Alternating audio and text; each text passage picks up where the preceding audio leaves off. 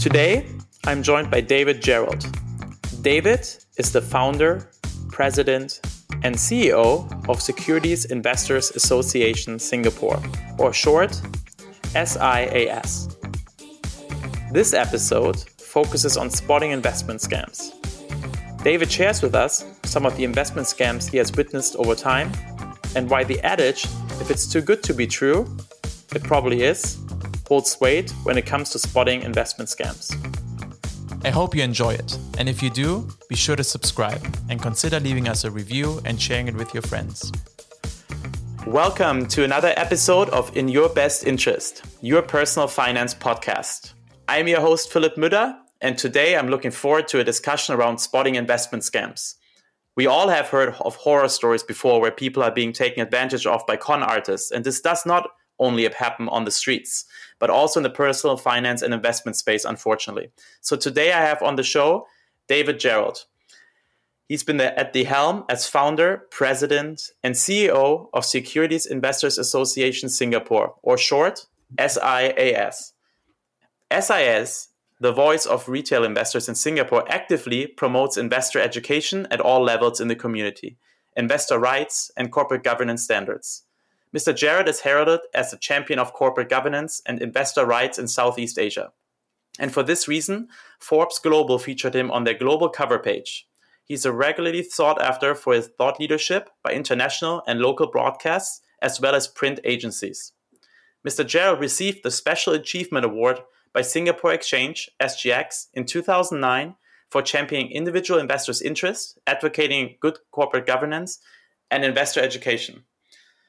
Mr. Gerald, it's very, very much a pleasure to have you on the show today.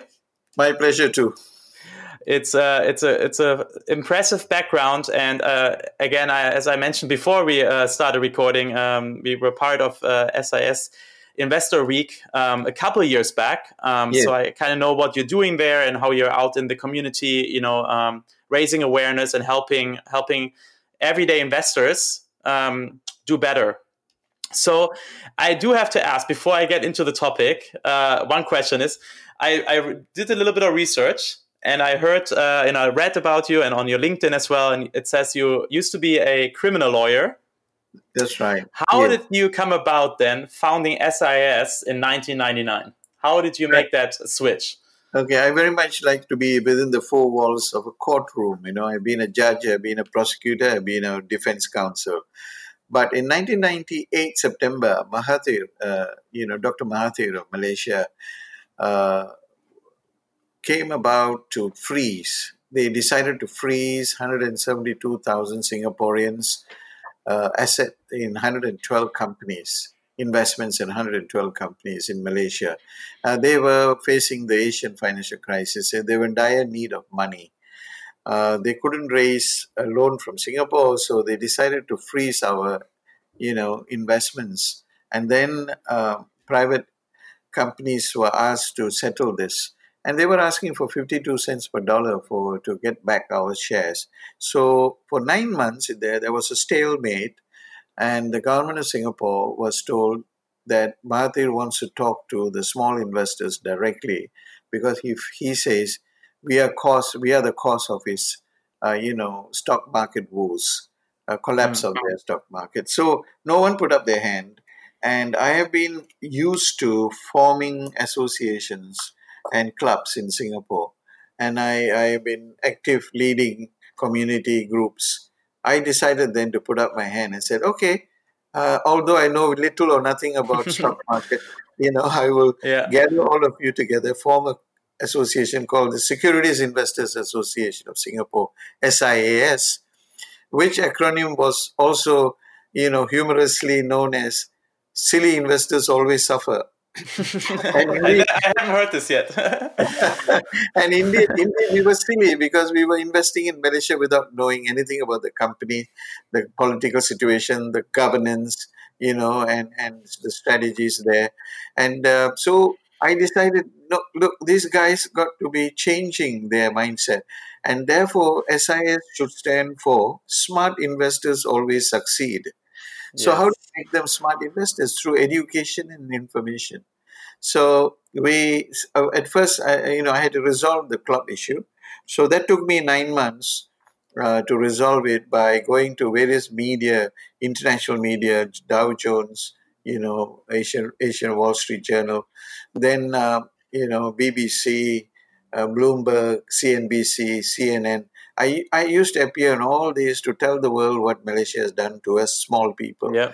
and that we are the victims and we have put money in Malaysia instead of protecting us. So finally, a thought came to me, and that is Malaysia is a signatory to WTO, where they have agreed to treat local and foreign investors equally, and they will not discriminate. So our government, Singapore government, agreed, and decided to go to WTO. So they announced, and then we had a huge, we used to have a lot of dialogue sessions with these club. We call them the club investors because they were investing through a counter called CLOB Club. Mm. Uh, and suddenly, within a week, they offered to settle. And we settled not at 52 cents as they asked, but at 1 cent to 1.5 cents. And having settled that, then I asked myself, do I return to law practice or do I stay, at SIS? No money, but we had to build it up.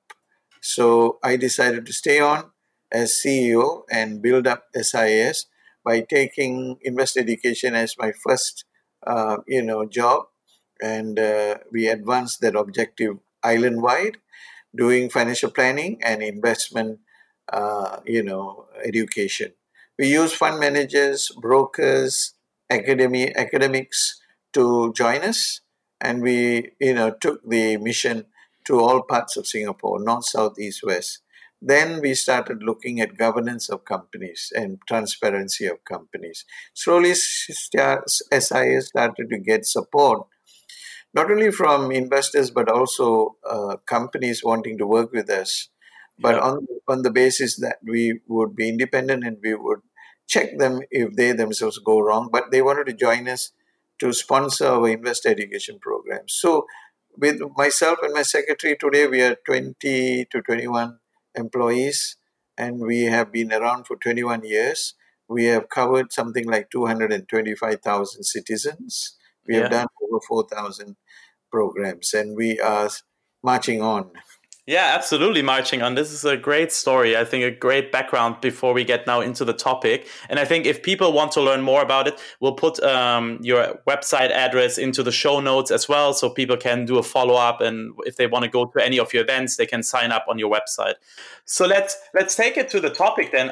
Spotting investment scams, right? And I think obviously you started your work in the Asian financial crisis on the bond side, but I think you guys are also very much experts at what people are exposed to, even in today's world, right? The internet is readily available for people to do research. There's a lot of information out there, but also a lot of misinformation. So how about we start at some of the red flags that you see that are out there that people fall for, right? Right. Let me at the outset say that the victims are largely people who are emotional, who are greedy, and who, take up help offered without thinking, without asking questions. Yeah, Why? Because in a low interest environment, people are trying to get more money, returns, better returns on their investments. So when investment scam is derived and put to a victim who is greedy or emotional and does not want to think about whether it is true or not, he becomes an easy victim. So they usually the features of a investment scam would be guaranteed returns. They would offer very high return and low or no risk, which is impossible. As you know, every investment has got risk and various levels of risk according to the investment product, right? So, absolutely. Yeah. but these guys are told, you'll get 12%. We had, in fact, two gentlemen went to jail in profitable plots some not long ago. They are serving 8 years and 7 years imprisonment. Why? They derived a product and a chemical product, and then they say, okay, we'll give you 12% every 6 months. Now, where on earth can you earn that kind of returns, and yet hundreds of people bought that, Yeah. and, No, and, I and think people always, like just from my experience as well, it's yes, like people always look for quick money, right? yes, And if like someone says, "Oh, look, I made a couple trades, I made this much money. It's a bulletproof investment." This is always where people fall for it. Like even investing, it's hard earned, right? It's not correct, easy. not easy, and therefore guaranteed high return investment is a red flag. Firstly, Yeah. secondly, pressure tactics. Person selling such an investment would say, "I have only one or two lots left. You better make your decision quickly because a lot of phone calls are coming in." And this guy is at a lunch with his friends, and he's told, "Look, you got 8% or 10%. This you cannot get anywhere. Really? Yes, yes, yes. Better book. Okay, okay, book me in." That's a pressure tactic. Yeah. And then basically, these are usually unregulated investment opportunities. So they are complicated and they are unique opportunities. So the investor need to understand the investment and they must ask questions. And very often the red flags are not, questioned. The red flags are there and the opportunity is not questioned. Yeah. No, absolutely, and I think you hit the nail on the head with all of those, right? And if you read the newspaper or you go online and search for this is usually what happens, right? And that's, I think, where also a good wisdom from Warren Buffett is only invest in what you know or what you understand, right? Because really do your research before you get into any of these things. So we saw some red flags. And we talked about one tactic, which is the pressure tactic, right? That they use. What are some other tactics that are commonly used in investment scams?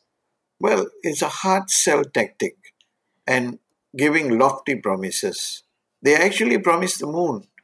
And this guy who is very, soft in his head and very greedy only looks at what is being offered.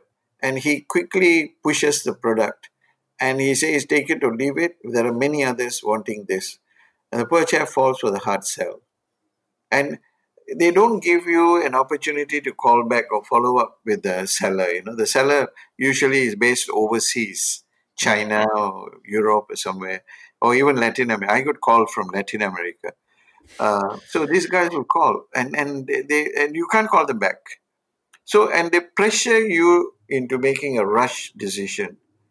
And often give you complicated explanations or the use of highly complex terminology. They use bombastic language, Philip.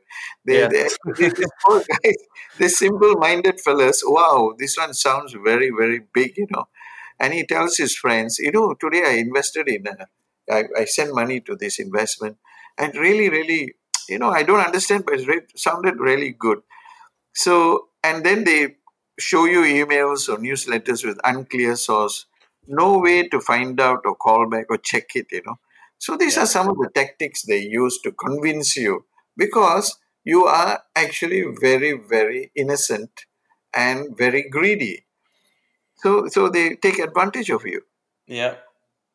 They absolutely do. And so, yeah, like you said, the highly complex things Yes. are always a hard no for people to look out for. And then, of course, deal with where, if you're living in Singapore, you should probably look at someone that's, regulated by the MAS, right? Correct. That's the first sign of safety. And anything that is coming from abroad is always, it's Suspicious. 99% probably suspicious, right? Or like turns out to be a scam. Yes. So that's definitely one. So then, now that we kind of know the red flags to look out for, we kind of have a thought about the different tactics that they use, so we can take a look at. So how do we avoid scams? And is it So, even possible to avoid them completely? yes, absolutely possible. First rule of the thumb is ignore unsolicited calls by phone, email, WhatsApp. Ignore the unsolicited calls. Never, never entertain someone wanting to sell you something on the phone or by emails because there are so many institutions in Singapore, financial institutions, which offer financial products. You can be safe in the sense that you can always get back to them, you can question them, You can, in fact, things go wrong. You can hold them responsible, but overseas calls and unsolicited calls should be avoided. Never give your personal details. Never. You know, your credentials are very important, and your information, your personal information, must be, like your gospel truth. It should never be revealed to others. And ask many questions as you can. You're right. First of all, how are the profits generated? You're offering me 12%. How Yeah. do you get, what sort of business is this you're invested in that I am going to get this much? How long must I stay invested? What Very, very happens? typical for, especially if they want to put you into some long-term Yes, locked up thing, right? Real correct. honest. Yeah. And what happens if I want to withdraw my money?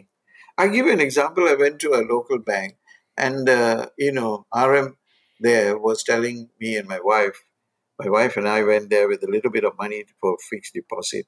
Guaranteed 3%, ma'am. Don't worry.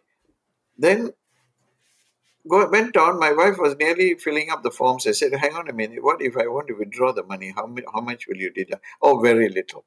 Very little. Please tell me more. 10%. Finally, after, Yeah. pricing him. So we have to also verify credentials. We have to check the management team information. Who are the managers? Where, show me who are they. Company information, address of the company, business registration number, and track record of the company.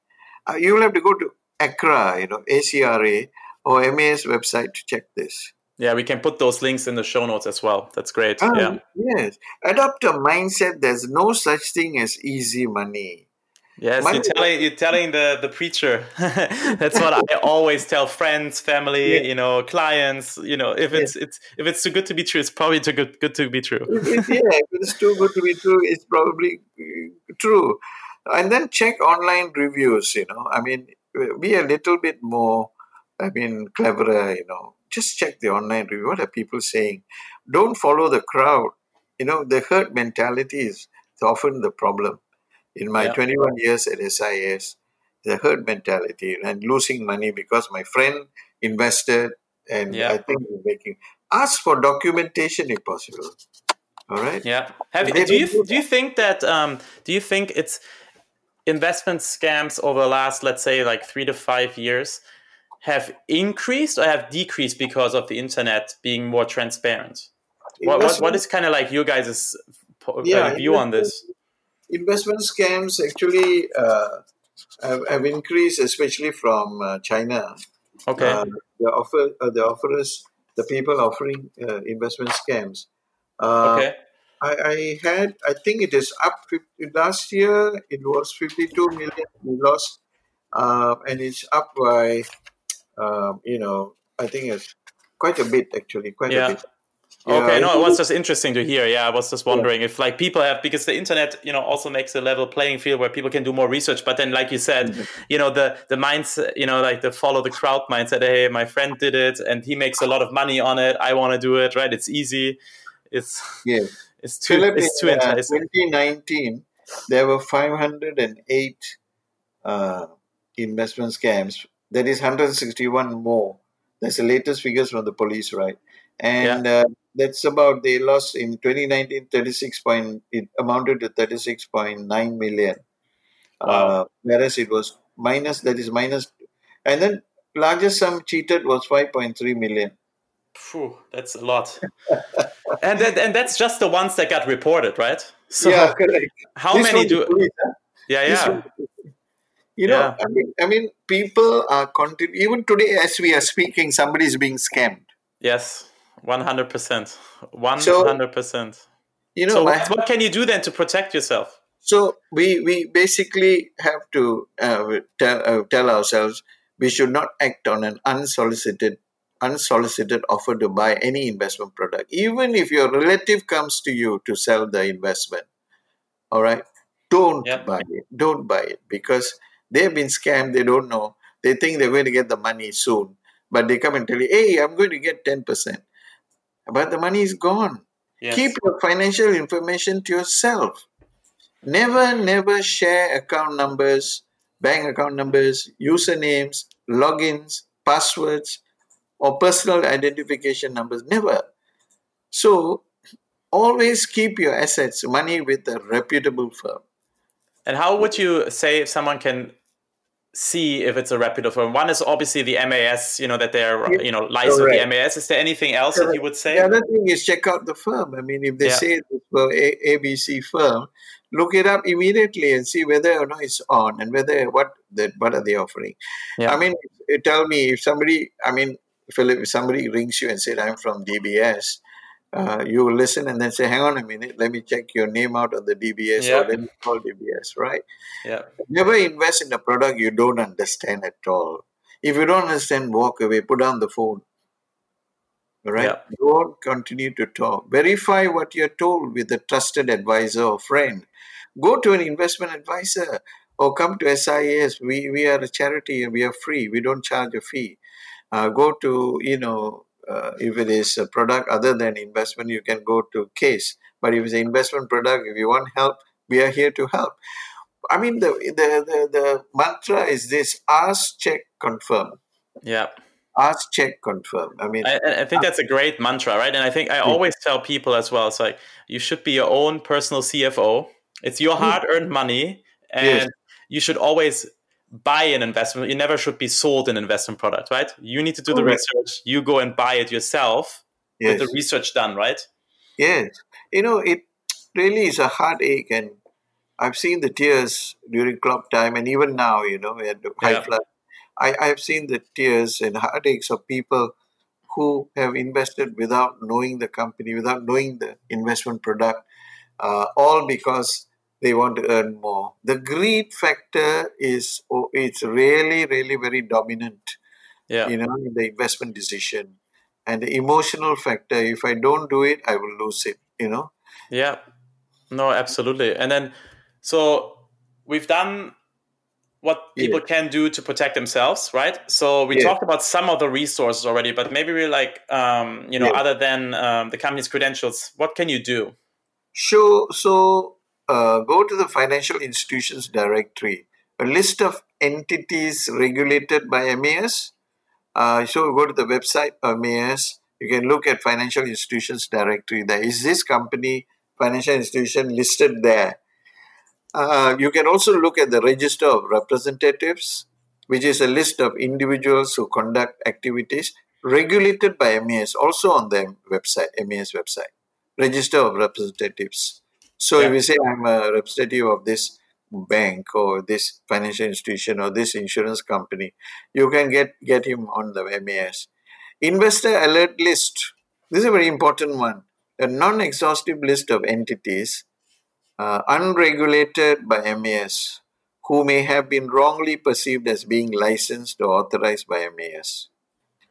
So these are some of the avenues open to you to check Yeah. No, the absolutely. No, and credentials.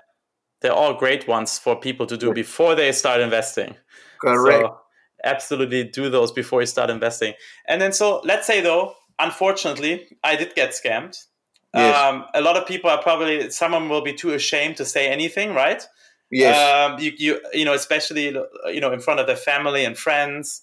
And I, like you said, you've seen tears before in your office. I can only imagine, right? If someone saved up for their grandkids' school or something and got scammed and now has nothing to show for, it's heart aching and heartbreaking, right? So yes. what can you do once you have been targeted? Is there any chance to recoup it, or at least like make these people, take Yes. ownership of what they did?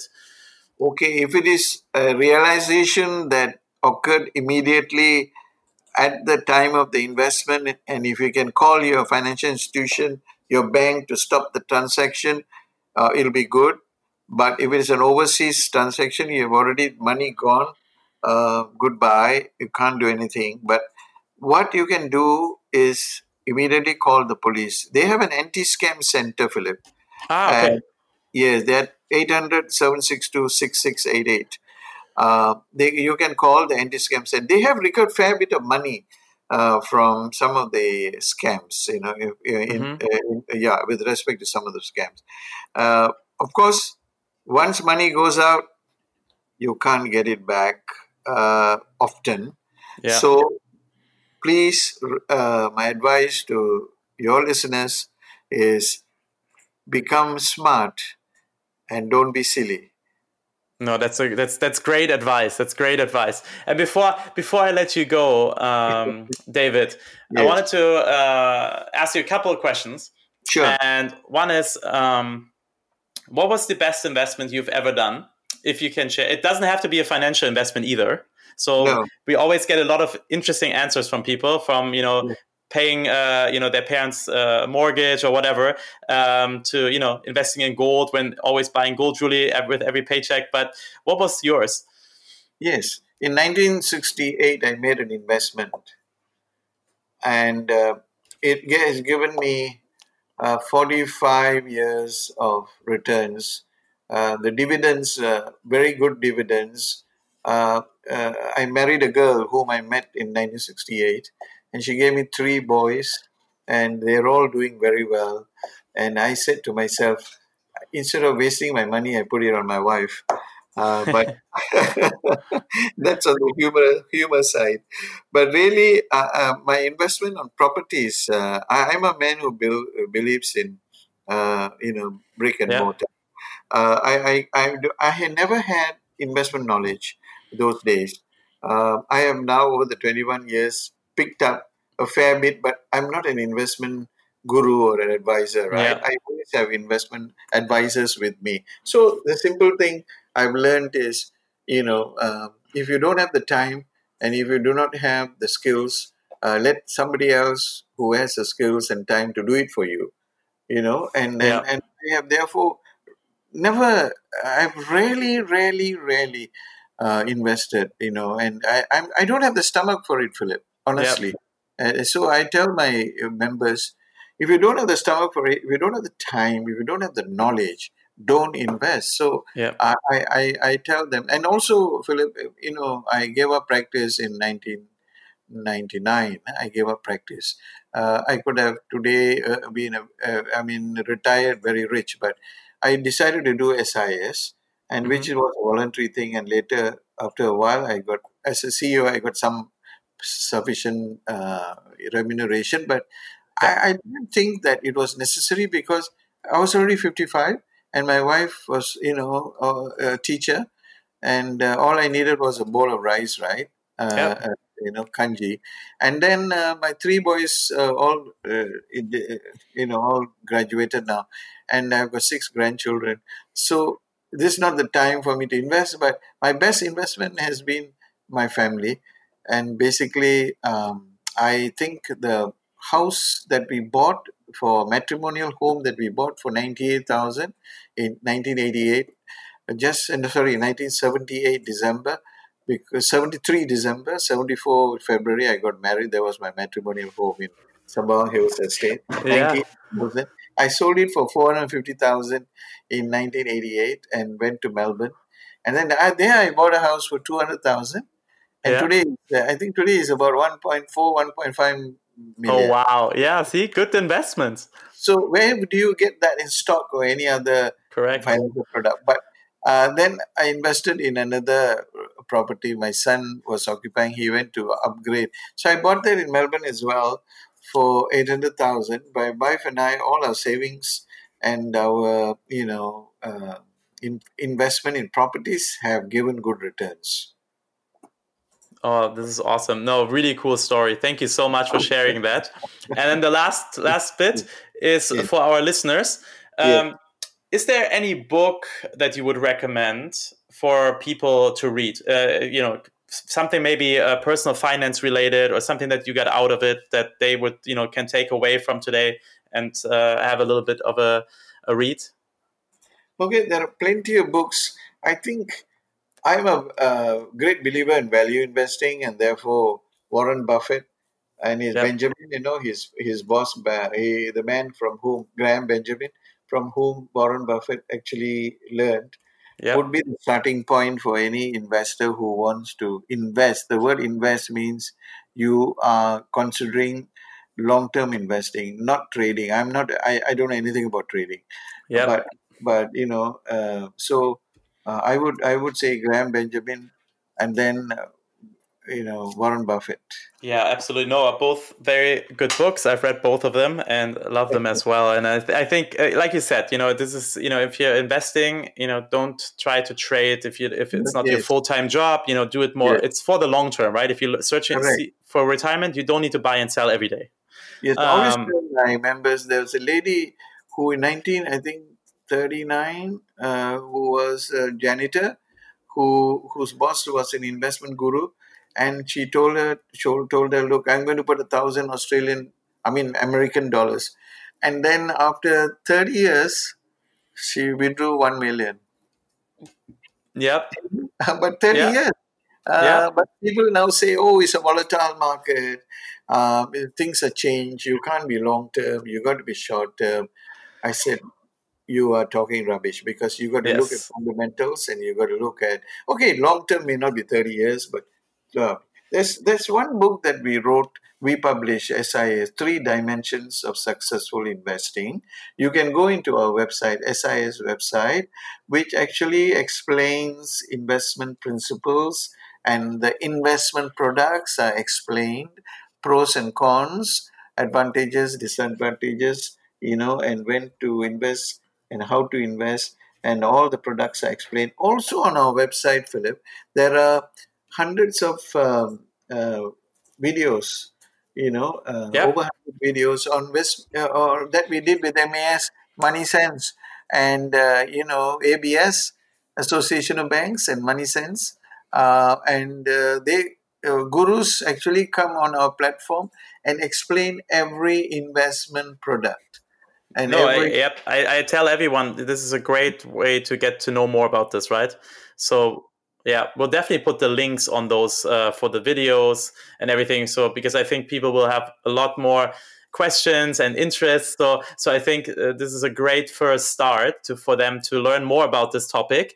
But and Philip, for your listeners, we are a charity. We don't charge most of the time, unless we have to pay the lecturer, and we charge a small amount, very small amount. But we're going to have free sessions every Friday, I think, once a week, every Monday.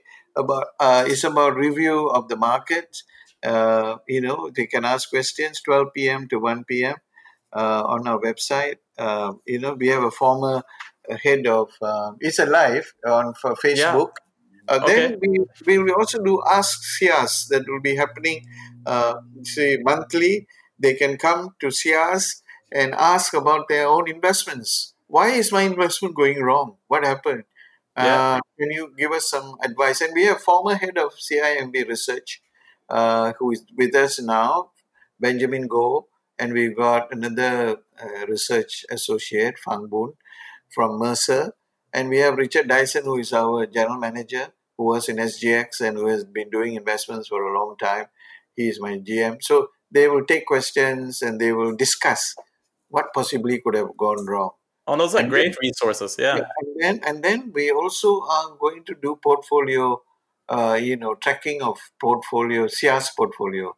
So basically, we're not saying you must do what we are doing. Just watch whether we are right or wrong. Learn from us. Exactly. No, I think it's just a great resource for people. It's like you said, it's a not profit, right? Go check this out, listeners. I highly encourage everyone to do that. Do some research, and I'm sure, just like myself, we all learned something today from David. So thank you again for your time. We really, really appreciate it.